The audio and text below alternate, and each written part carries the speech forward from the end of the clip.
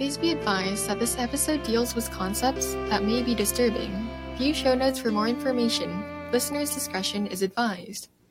MedCrate presents Flatline, When Medicine Kills. Would you trust your doctor if they were a serial killer?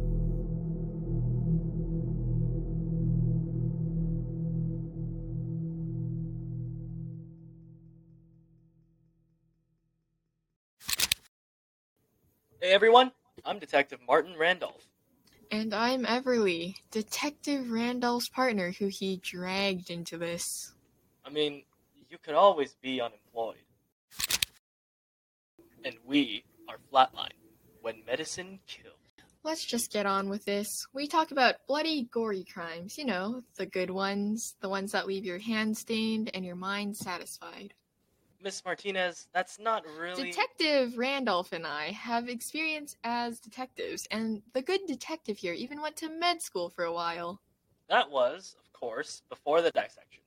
Now, I let other people cut up stuff, and I stare over their shoulder. Chicken. I like those in my mouth more than I like it on my dissection table. That's what she said! Ha! You! We're back, and I haven't been murdered. Now, let's get on to the show. Took you long Every enough. month, we'll be talking about a new serial killer. Oh, is this me?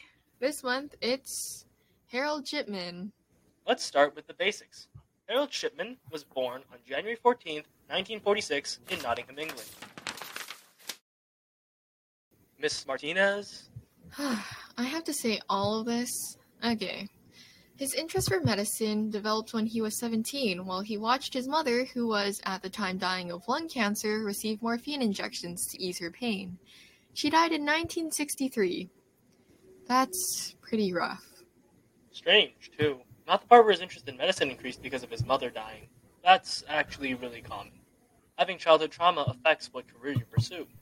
But the morphine injections in particular are intriguing, especially when you consider his crimes. Never have I ever seen someone get a shot and be like, nice. Well, he took on a position as a general practitioner anyways, at the Abraham Ormerod Medical Center in Todmorden, West Yorkshire, in 1970. In the early days of his career, he was caught forging himself prescriptions for pethidine, a synthetic opioid pain medication used for the treatment of moderate to severe pain. He was fined £600 and, because he was addicted, was ordered to attend a rehab clinic in New York. That's pretty interesting. You can actually face consequences for drug smuggling. Who would have thought? Miss Martinez! Anyways, I'm sure someone would have had a pretty good guess of the type of person he would become from that incident alone. But his medical career didn't stop there. He started working as a general practitioner at Donnybrook Medical Center in 1977. Is that... It's in the UK. Just Google mapped it. You put these together. Did you not do your research?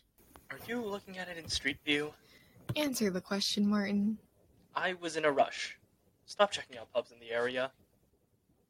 What? Just pay attention, please. Anyways, as time went on, he earned himself the reputation of being a trustworthy and hardworking doctor. See, Martin, this is the reason for my trust issues. But last time, you said it was from the newspaper guy. Don't you dare! Anyways, in 1998, someone finally noticed that things weren't adding up. Linda Reynolds, who worked at the Department of Surgery at Donnybrook, along with a local undertaker, realized that there was an unusually high death rate amongst Shipman's patients. Adding to the concern was the large number of cremation forms for elderly women that Shipman needed countersigned. His career was still at its peak, though, as his reputation of being caring and trustworthy grew. For that reason, it cannot be ascertained when exactly he began his killing streak. Shipman easily covered up lethal doses of diamorphine as death by natural causes in the death certificates of his victims.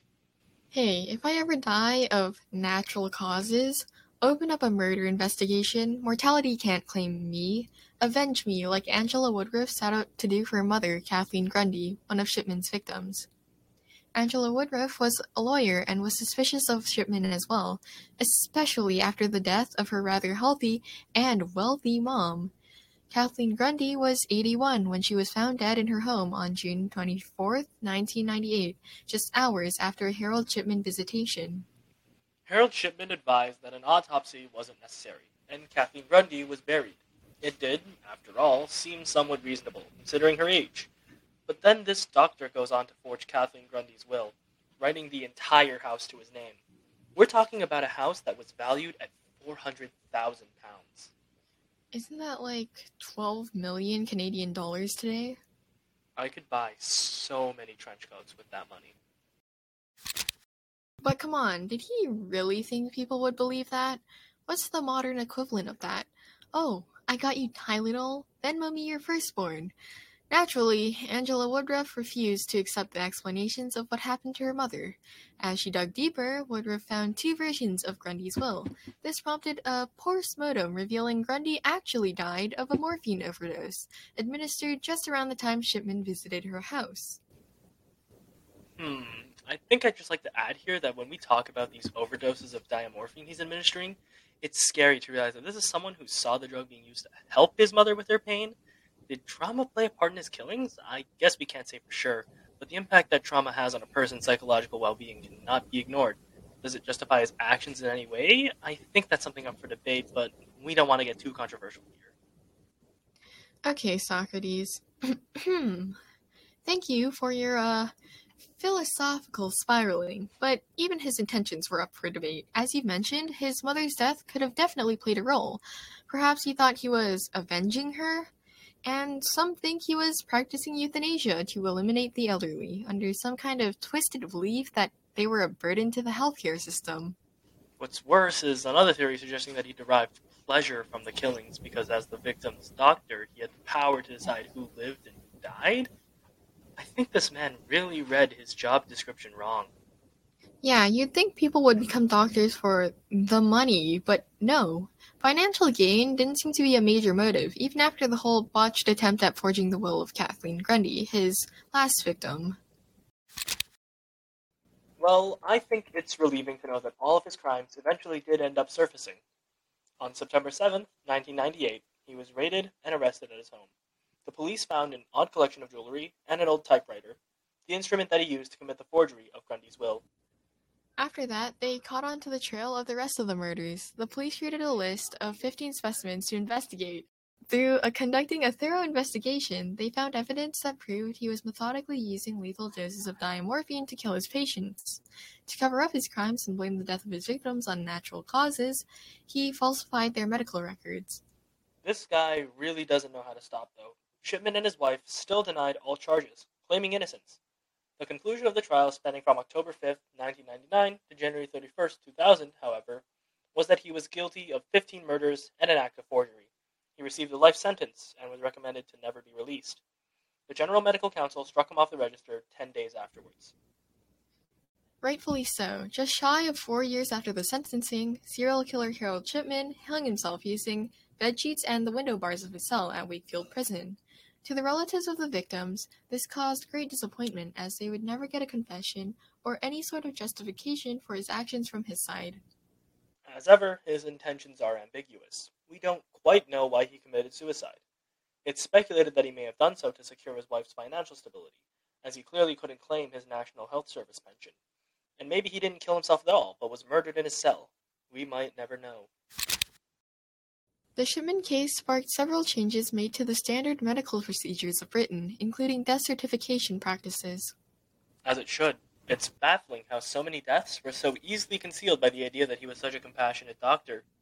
Your nice guy trope, but a million times worse.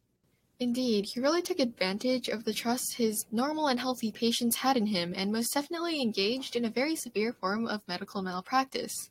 And because of this, his crimes were particularly repulsive to the public. For all you aspiring medical professionals out there, I think this is my message. Sometimes patients do indeed trust their lives with you, and it becomes your duty to do your best to help them by providing them with the best treatment and care. Exactly, Detective. This case really highlights how empathy and humanity are and always will be essential in healthcare, no matter what. Absolutely. These kinds of conversations around healthcare ethics are vital, ubiquitous, and ever-changing. And we encourage you all to continue the conversation. I think that was all we really had to share with you guys today. Not bad for a first episode, huh? It would have been even better if I was allowed to make any more of my amazing jokes here and there, but, I mean, yeah, this was definitely an interesting case for us to look into. I doubt you had many, if any, appropriate jokes to make. Like your jokes were any better. Right. Okay, everyone. Thank you for joining us on the first episode of Flatline, When Medicine Kills. Until another intriguing case, we bid you adieu. Honestly, we can just change this if you find a better way to end it off, because I have no clue. I'll think of something at 3 a.m. Just Really? You just had to add the part about the drug dealing? you can't always shy away from it. For God's sake, Martin, we need to talk. Thank you for listening to this episode of Flatline, When Medicine Kills. Follow us on Spotify, Instagram at medcreate.mhs, and be sure to rate us on Apple Podcasts. This podcast was written by Aburami K, Michelle L, Catherine R, Ivy H, and Ananya P. Research was gathered by Perrin M and Trey T. Martin Randolph was voiced by Carlo L, and Everly Martinez was voiced by Casey F. Editing was done by Akshita N, Lillian W, and Anna T. Sound editing done by Jade F. Music composed by Ivy H. Executive producers Anna T. and Ananya P. See you next time.